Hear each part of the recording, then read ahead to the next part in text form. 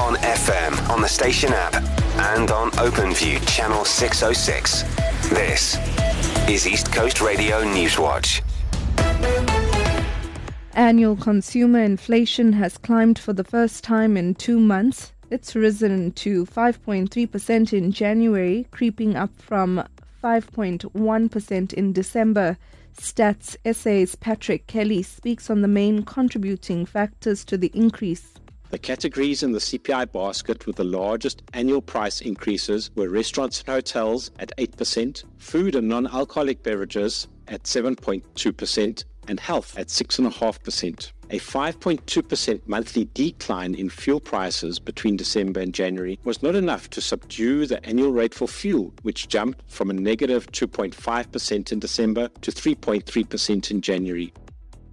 The Zululand District Municipality has appealed to the Education Department to intervene after 16 schools were damaged during a storm in Nongoma.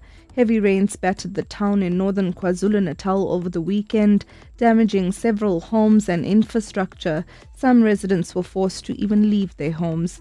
The municipality's deputy mayor, Simamane Mbata, says over 200 pupils have been affected. Oh, this is a rural area. We're struggling. So the local people and the community members tried their level best just to put up the structure so the kids can go back. Hence, I'm saying we're really urging the Department of Education to really come closer to look at this matter.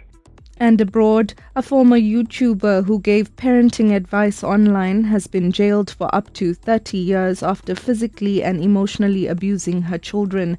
Mum of 6, Ruby Frank from Utah in the U.S., pleaded guilty to starving her kids and 4 counts of aggravated child abuse in December.